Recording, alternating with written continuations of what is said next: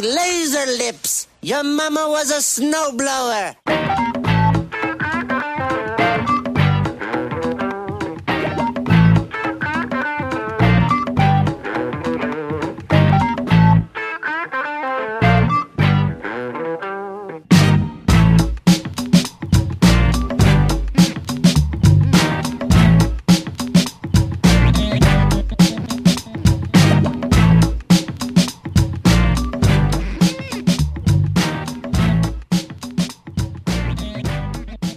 Hello and welcome to episode 60 of the Mark and Me podcast.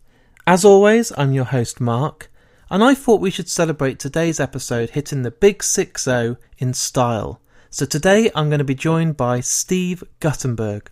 Yes, you heard that right, that wasn't a mistake. He's actually come on to today's episode and we have an interview coming up very, very soon. I actually still can't believe it when I say it out loud. It doesn't seem real. He hasn't done a podcast. He doesn't do many interviews now. He doesn't do much press, but he's agreed to come on to Mark and Me, and I couldn't be more thrilled. Growing up in the 80s, he was my absolute idol. I worshipped him. He was a hero. And growing up with my dad watching films like Police Academy, he was on my screen most days. Cocoon, Short Circuit. Absolutely loved the guy. 3 Men and a Baby. I just wanted to be him. He was my favourite actor growing up, and I still can't believe when I say it, he's going to be on today's episode. But before we get into that, let's just touch base on my last guest. So if you'd listened to episode 59, I was joined by Stuart Raffill, the director and the writer of the absolute masterpiece film, Mac and Me. Now I know some of you when you hear that are saying, no Mark, it's a piece of shit.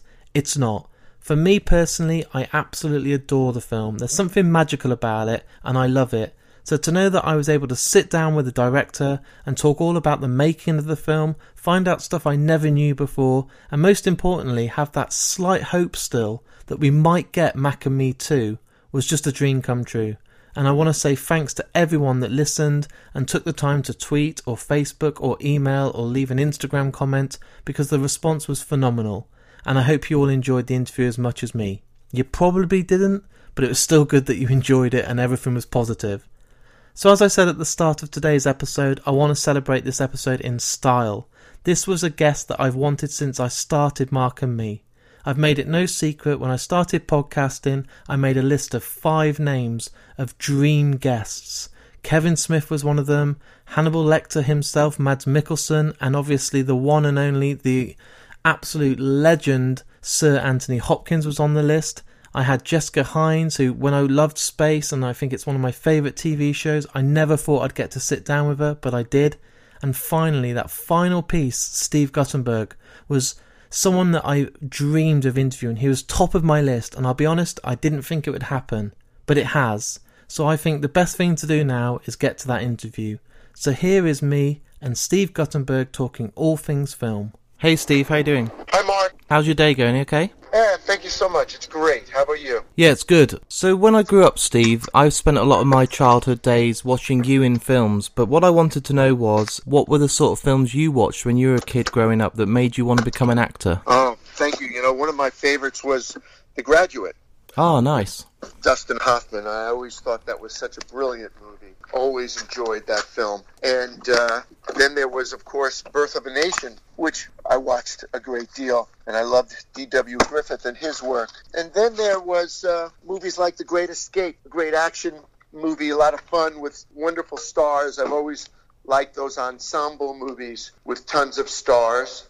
You know, I'd have to say that, High Noon got a lot of movies that I've always enjoyed and been lucky enough to watch and, get a kick out of. So, what were the actual actors that you were watching that made you decide to go and actually go to film school and become an actor yourself?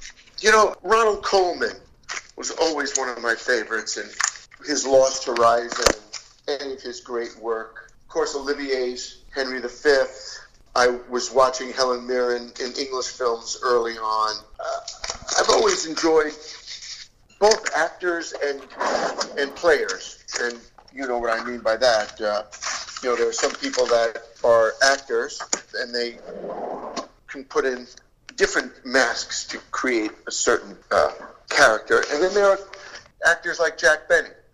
who was always great, and he was always Jack Benny. There are plenty of people that I've always admired and been very, very lucky to have been able to watch them and appreciate them. I've always been somebody who admired great acting and also great comedy and great attention to detail. If you ever watch I Was a Female War Bride with Cary Grant and watch his physicalness and how deft he is, as opposed to just being known as Cary Grant, he was an incredible physical comedian. There were those people that I really admired. So after you actually studied film and became an actor, you decided to take that big step to move to LA. At the time, was that quite daunting and scary? It is. It's such a horrible move for most people. You know, you leave your family behind and you come to Los Angeles and start a life where you don't know anyone, and the business is basically one of prey on the young. And when I was very, very lucky that I came out fairly unscathed, but the film business it's basically the flesh business, and it can really be quite harmful to young people. As you see the news and you see the bodies just lining up. One of our great comedians, Johnny Carson, once said, "Show business is the only business that eats its young." And I do believe that. The roads are littered with young people who've tried to become actors, dancers, singers, and it really can rob you of your integrity. I remember growing up, me and my dad would spend a lot of time watching the Police Academy films. It was kind of our little... we never told my mum because it was quite crude and rude in parts, and we'd sit there, and I was probably only about 8 or 9 years old. And watching you as Mahoney was just absolutely awesome. I thought you were one of the best characters. When I grew up as a kid, I always wanted to kind of be like you. I thought you were hilarious in every scene, but... when you were making the films at the time, did you really think that you'd get sort of 7 films from it and it becomes such a cult classic now? When we made the first one, I greatly believed in it because it was a very funny screenplay and had a very funny director, and very smart director. If you're going to do anything well, and if the audience is going to love it, even if it's a slasher film, it's got to be really well done. So you look at Police Academy, or you look at Hellraiser, or Nightmare on Elm Street, you see that there's a great deal of artistry in making a chocolate bar. Some chocolate bars no one sees, no one cares about. Then there are those chocolate bars that everybody wants to have. So Police Academy was basically a great chocolate bar that anybody thought they could make, but it isn't that way. So I got very, very fortunate with Hugh Wilson and Paul Maslansky, who made Police Academy. And then one of my favourite films growing up was Short Circuit, and watching you playing the part of Newton Crosby was just mind-blowing. I just thought, I miss those films now that didn't rely on CGI and you had the whole practical effects, and it must have been such a dream, because I know I sound like an old man and I'm only 36 years old, but they don't make family films like that anymore. No, they don't. I was watching a film the other day, and it so surprised me. I saw Cinderella here, which was a stage play. Matthew Bourne, who's such a talented choreographer. So we brought a bunch of children in our neighborhood to see Cinderella. We thought it was the average Cinderella. It wasn't. It was more of an adult Cinderella. And that's what's happened. Everybody really wants to put their mark on staples. And Matthew Bourne did a brilliant job, but it was a sexy Cinderella, and it was surprising to me. You'll see that in art all over the place, whether it's, and you look at what Neil Jordan did with Little Red Riding Hood, who's brilliant, and I consider him somebody who one of the nicest men I've ever worked with, and most talented. But family films today are different, because they have to pander to the heart of the audience, and the heart of the audience today is where their values lie. And values are different today. Integrity and nobleness, character, they're not admired as much as power and money. And years ago, we started it with Howard Stern here, shock jock, that you just turn him on because you can't believe what he's going to say. And I think that's the same with films. And I'm not an old fogey, I'm all for everybody moving on to the next level. But what's happened in our society is that manners have gone out the window, and that's transfers, and cinema is basically a reflection of society. So, manners really don't matter as much anymore. You'll see it in television, you'll see it in film, you'll see it in theater, and you'll see it online at the airport or online, at the box office. So I think that transfers to cinema. But at the same time, there's some incredible cinema being made today. Have you seen Roma? I haven't yet, but it's on my list, and now it's on Netflix. I'm going to watch it as soon as I can before the Oscars. Yeah, it was a brilliant, brilliant movie. And The Favorite, and there's some really great work going on today, which is nice to see. And at the same time, there's, stuff that is meaningless. So with Police Academy, we, A, were very lucky, and B, we were able to pull it off. And the fact that it went to 7 was purely, transactional. The investors wanted to get as much out of it as they could. And so they should. That's, it's show business. It's not show friendship. One of my films, though, when I was growing up was obviously Disney's Three Men and a Baby. Now, to work with Tom Selleck and Ted Danson on set, it must have been a dream because they're two of the funniest guys in the business. So what was that like? Was every day a complete blast on set? Yeah, they're such smart guys. And good actors, and we had a terrific director with Leonard Nimoy, and we had a great studio with Disney. So it all came together. And then most recently, in the last few years, you've been a lot of guest spots on big TV like Community, Party Down, Veronica Mars, Law and Order. What was your what was your favourite to be part of? Because seeing your face pop up on these huge shows, you must have been loving it. Oh yeah, I feel really fortunate and blessed that these shows want me to be part of their long-standing party. When you walk in, they've been doing it for years, and you're coming in brand new. It's terrific to work with different people all the time and sharpen your skills until you hit again in your own show and you become the lead. I think it's important as an actor ages to have respect for the place you're at. I remember years ago, someone saw Paul McCartney, a young person, and they said, "Isn't that the guy from Wings?" And that's the way it is. You know? So as you get older, very few artists have new hits. So as a singer or singer-songwriter, the audience is going to want your old hits because that's what they want to hear. They don't want to hear James Taylor's new stuff. They want to hear the hits. And the same thing for an actor. When you come on a show, it reminds people of basically a better time. And then if you're lucky, you get a hit on your own and you get to start it up again. So, right now I'm having a ball being a guest on other people's shows and looking forward to making my mark again and being able to be in my own playground as opposed to being a guest in somebody else's. Have you ever thought of wanting to get on the other side of the camera and do some directing or do some writing of a series or a film? Is that something you'd like to do instead of being in front of the camera? Yeah, a few years ago I directed a movie called P.S. Your Cat is Dead, which was a little dark comedy, and I really enjoyed it. And I would like to write and direct. Frankly, I'm too busy. Yeah. I have a very busy personal life. I have a wonderful wife who I dote on. I have wonderful parents who I take care of.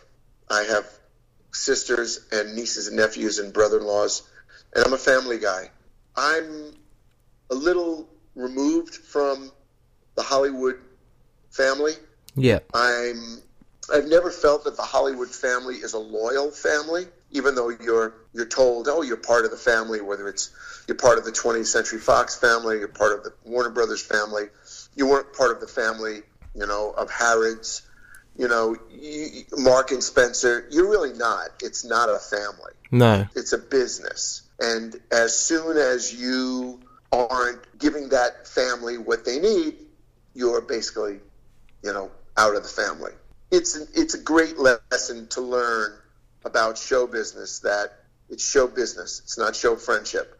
And as long as you're making hits and busy, you'll be invited back. So right now, I lead a blessed life, a quality of life that I could only dream of. And with my career, I do these guest spots, and then I look for the next hit. It's a fascinating career in that you almost always feel like you're starting over again, but you have to have the stomach for it.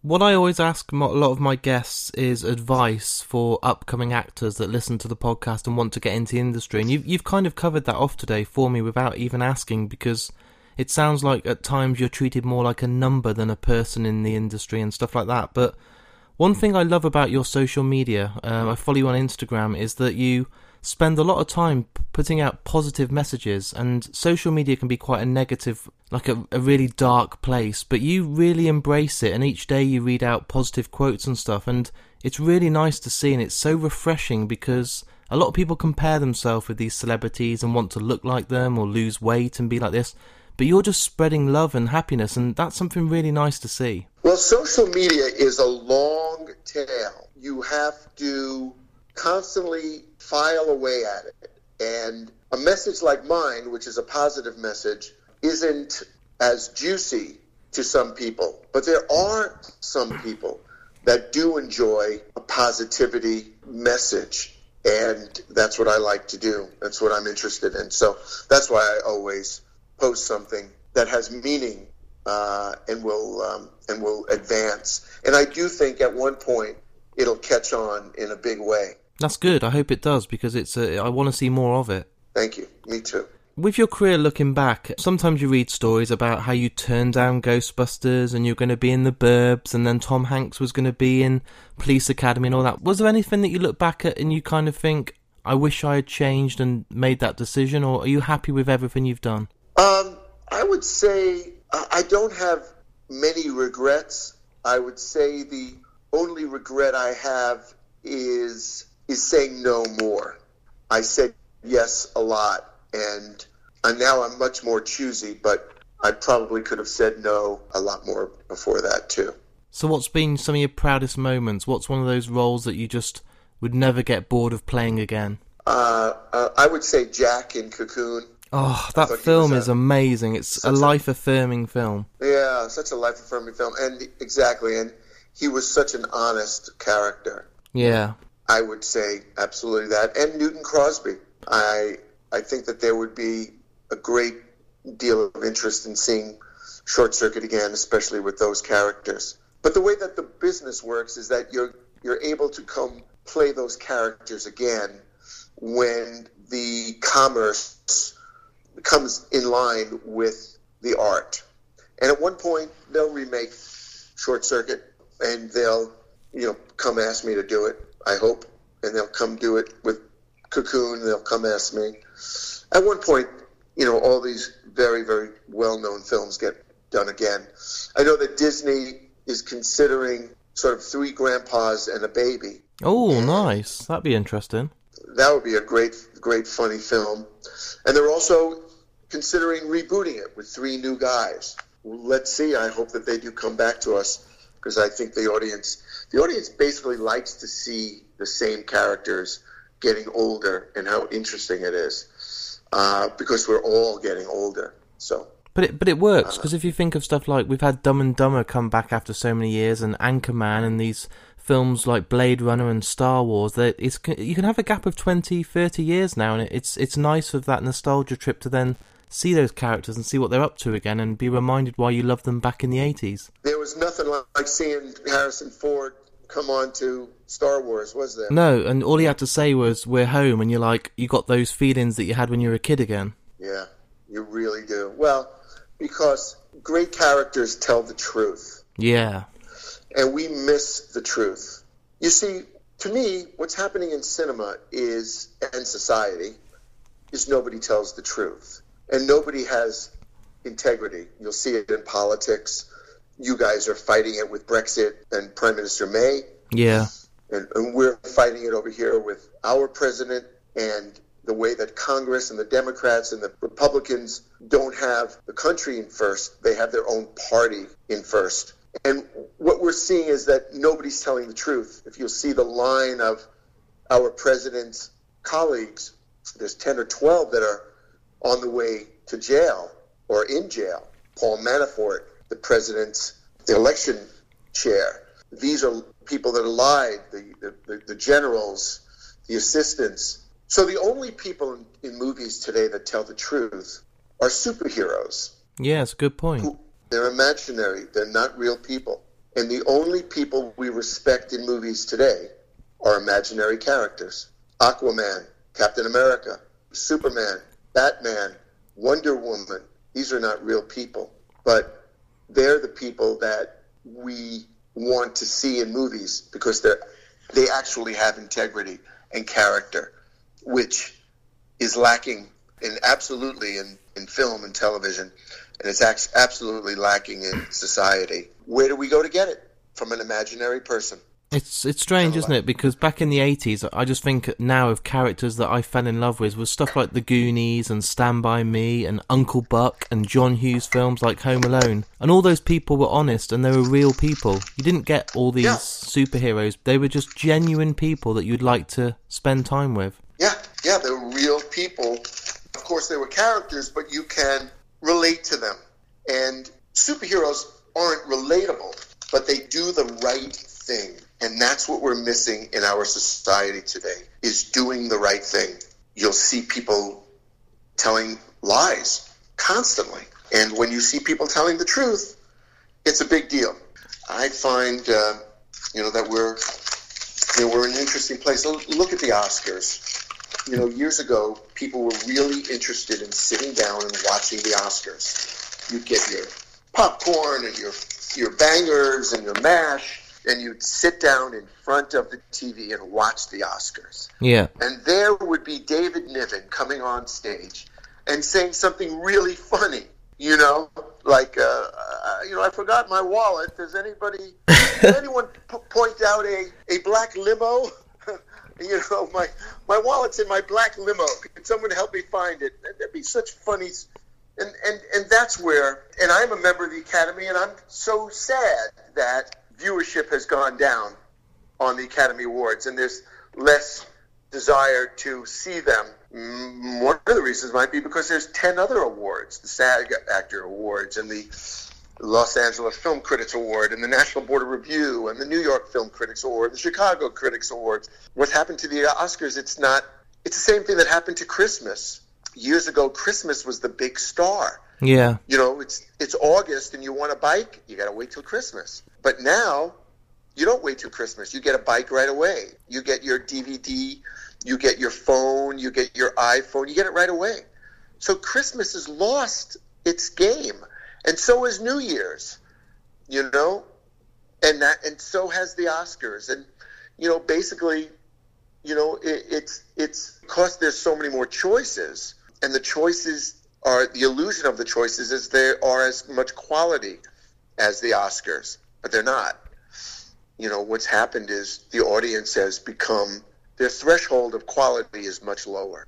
And it's, just a natural progression from technology, but it's an interesting time for cinema. And that's why Netflix is so important today. Because if you do want to see a great movie, you can go to Netflix and see it.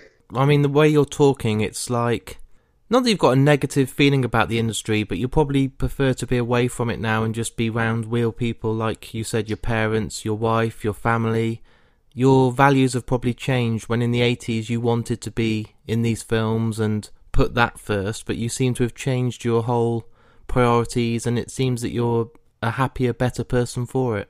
Well, the song just isn't the same anymore, but that's what happens when you get older. You get smarter. You are able to, when you're in a nightclub at 3 or 4 or 5 in the morning and they turn the lights on, when you're 18, you leave before the lights get turned on. So you're just thinking this is the greatest club in the world. Yeah. But if you stay when they turn the lights on and you see what the club really looks like in the light, it's not as interesting. No. It's not as attractive. And as you get older, as a person in the business, the lights come on earlier and you see the tinsel because that's what it is. It's tinsel. Yeah. So there's a moniker for Hollywood. It's called Tinseltown because all that glitters is not gold. But it happens to everybody who gets older. You have to become a little bit jaded because, as Muhammad Ali said, if you're the same person at 60 that you were at 20, you haven't grown. You know, a good friend of mine always says, I'm not 22 anymore. And when you're not 22 anymore and you're 60, you're smarter. You know, 3-card Monte, you know, is a scam. Yeah. As opposed to you're 20 years old, you go, oh, I could beat this game. You know, when you play blackjack at a casino and you're 18, you go, I could beat this game. When you're older, you realize, no, this is their game. And they've rigged it to win because they have to pay their rent. So in show business, you start to see the same characters come along. If you're old enough, the names change, but the faces are the same. Yeah. You know and I'm sure you see that in your business. You know the characters. You know what they're all about. You become much more wary, and you know what can happen. When you go to a nightclub when you're 18, you don't know that there could be someone could throw a bottle across the room and hit someone in the head. Yeah. But when you've been around enough clubs and you've been there, you realize you got to keep your eyes open here because something weird could happen. And that's true. Show business. You realize you got to keep your eyes open because something weird could happen. You've kept your eyes open for many years, and looking back, you were the biggest name in the 80s. Everyone that I knew watched your films, fell in love with you. You had the limelight, you had it all. You now get that. You now get that kind of response from your family in doing everyday things, I'm sure now. Is that where you get your kicks and your hits from now? It's not all about the glamour and the tinsel, like you said. It's just about being real around real people. Well, yeah, you know, I think because I've had it, I really enjoyed it, and I still have it whenever I go out in public. People recognize me, people would like to talk to me, people would like to have my autograph in a picture. So I still see it, and I still have that, but you start to get smarter. Years ago, I remember Jack Lemmon won an Emmy, I think it was an Emmy. He came up and he accepted it, and he said, and now everybody, I'm going to go home to the people who really love me, my family. I love it. And he went home because he realized you got smart and you realized that the business is a business and it's basically a flesh business, and it's an outstanding creative art. The craft is an incredible art to be part of, and I would insist on any young person having the desire to be an actor to give it a try, because it's a terrific art. If you're there to make a living and make it your business, then it's a different game. For anybody, whether it was Jimmy Stewart and Gary Cooper or George Clooney or Dwayne Johnson or Brad Pitt or Laurence Olivier or Kenneth Branagh, it becomes a business, and you try to keep your art in there as much as you can, but it is a business. But before today's call, I've actually just ordered off Amazon your book. I didn't even realise you had a book out, so the Gutenberg Bible, your memoirs. Now, that was wrote quite a few years ago. Do you feel that you're a different person to the person that was writing that book at the time now, or not? No. I think I'm the same person. The book was written about 7-8 years ago. Yeah. And I've grown since then, but basically my values are the same. Yeah, my metrics are the same. Yeah. You know? What I value, what's important to me, that's the same. And you have to, as you get older in this business, and you'll see it from most people as they get older, that they, it's sort of like being a trained circus animal. That at the beginning you're surprised at getting a treat when you raise your hoof. But later on, that's all you want is the treat. And you don't get as much pleasure out of raising your hoof anymore because you realize that the only way you're going to get a treat is if you raise your hoof. Yeah. So I think for most, and this business has been a little better than terrific for me. So I've only been grateful every day for what I have in this business. But, you have to be smart. You have to be smart. Is there anything that's major that you still want to achieve, that you feel that, I've read, and I don't know if it's true, but there might be another Police Academy film. I heard you tease that, in an interview, and there's talks of you coming back over to the UK to do another film, and you've been involved in horrors now and all this, but is there anything that's left that you really want to achieve? I would like to just keep working because I have a family. Yeah. And The most important thing is providing for my family and taking care of everybody that I love, and having some enjoyment in the craft itself. I really enjoy that. But, you know, I've presented on the Academy Awards. I presented on the Tony Awards. I have a star on the Hollywood Walk of Fame. I have a caricature at Sardi's, and my family's gotten to see it. So I'm very happy. You know, my mother said to me a long time ago, just remember, whenever you want, you can take your chips and go home. And I have always been like that Michael Bublé song, I want to go home. And now you're home, you feel that that's everything you need? Yeah, I want to be home. I like being home now.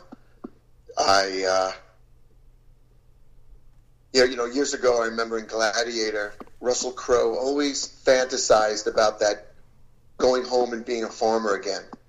You remember? Yeah, it's a masterpiece of a film.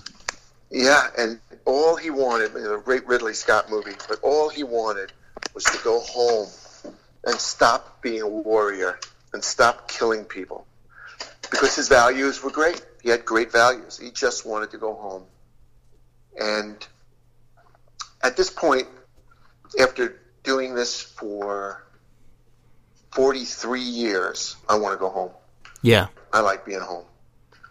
So is that kind of shutting the book on Mahoney returning and another Newton Crosby appearance, or Jack or Michael? Is that your kind of sign off? Are you done with visiting those days? Do you just want to be home now? Oh, no. Good. You know, as Sean Connery said, I'll never do another James Bond.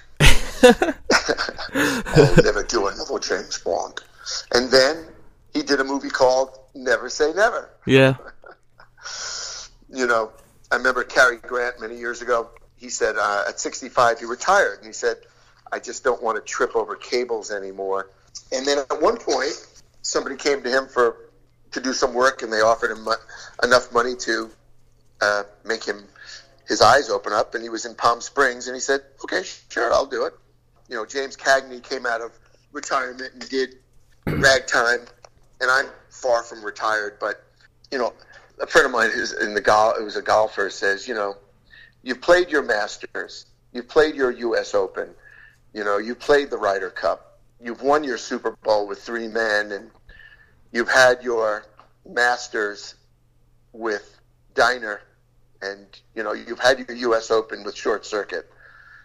So, you know, I sleep very well knowing that I hit the bells that I wanted to hit. And, you know, if you look at the Screen Actors Guild, and I'm sure the guild over in the UK, the amount of actors that have made a living is very, very small. Yeah. So I feel very fortunate. And you don't get stars now that last as long. You're not going to get someone who's in 10 or 12 films because they just want the next big thing, and people's attention spans don't want the big, long, epic films anymore, or to even have to go to the cinema. People just want it in front of them now, and people just, it's their concentration. They want to get their phone out and check Instagram or go on social media. Yep. So the people just aren't the same anymore. So to have that run in the 80s that you had is gold, really. It's just reading out your Hollywood, you know, star of fame, and your parents getting to see everything. It's a dream come true, surely. It is a dream come true. I feel very, very fortunate. And I believe you're going to be in the UK at some comic conventions later in the year. Exactly. I have been invited to come to the Comic-Con in Manchester June 1st, and that's going to be great. You know, I do believe that there's a part of me that owes my fans some gifts, and I think that by able to be there in person would be a gift to people because they've enjoyed my work, and I will probably actually absolutely get more out of it than they will by connecting with people that love my work. And I love to meet people and people that we have something in common with, and that would be the movies that I've done. So I'm looking forward to it. I'm going to grab you a beer when we're in Manchester later in the year. All right. You've got a deal. Perfect. I really appreciate your time today, Steve. It's an absolute pleasure. I hope I haven't took up too much of your day. Not at all, Mark. Mark. So nice to hear your voice. Thank you again, and I hope you have a fantastic rest of the day. Thanks, Mark. Thanks for being so kind. I love your tuxedo and your picture on the red carpet. You checked me out, did you? Oh, yeah. Got to do my research, of course. That's at the BAFTAs. That's at BAFTA. That's fantastic. Good day. So there it is. There's me and Steve Guttenberg. Yep, I actually said it out loud, and it is real, and it did happen, and I couldn't be more happy with the way it turned out. It's an interview that I didn't expect him to be so honest. He let his guard down, and he gave us a real true insight to what it's like being part of Hollywood and having that legacy behind him, and what it's like to still carry on working today. And I really couldn't be more happy with the way the interview turned out, and I'm thrilled and hope you guys enjoy it out there too. I want to say a huge thanks for Steve taking the time to come on the episode. I can't wait to meet you in a couple of months' time and have a beer, which is, hey, it's recorded now, you've got to stick to it. That's surely legal binding, but I can't wait. And the interview is everything I could wish for and more, and it's something I'll share with my family, and especially my dad, who's my absolute idol, and I can't wait for him to listen, and when we grew up watching those films together, to know that I've actually sat down now and talked to him. It's really hard to find the words to sum up just how much it means to me. I hope you guys out there enjoyed the episode. If you did, come on to Twitter, come on to Facebook, come on to Instagram, drop me an email. Just go on markandme.com. All the links are on there, and I love reading every single comment you take the time to leave, and I love reading all the comments and everything that you post, and I always make sure I reply, so don't worry, I'll respond to every single one. If you want to support the podcast, I have got a Patreon page. There's a link on the actual website, Mark and Me, and on there you can sign up for as little as 70p a month. That's all it costs. And all the money that I raise on there goes straight back into the podcast. It means I can host the podcast, I can go out and travel, go to conventions, set up more and more interviews, and give you more and more episodes. As you know, right now the podcast is weekly. That's not going to last forever because we've skipped to the end every other week, and Mark and Me now being weekly, that's 6 podcasts a month. I do have a full-time job and a house and a life and everything else, so it's hard to juggle, but I'll keep releasing them as much as I can. I want to thank you all for listening today. I hope you've enjoyed the episode, and again, I'll be back in a week's time with a brand new episode for you all. So until then, take care, and I'll speak to you soon.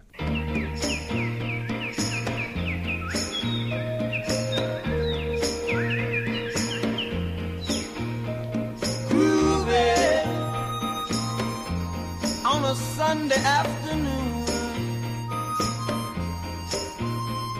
really couldn't get away too soon. I can't imagine anything that's better. The world is ours whenever we're together. There ain't a place I like to be instead of moving down a crowded avenue to it. Anything we like to do. There's always lots of things that we can see. We can't be anyone we'd like to be. And all those happy people we could meet just moving on a Sunday afternoon. Really couldn't get away too soon. No, no, no, no.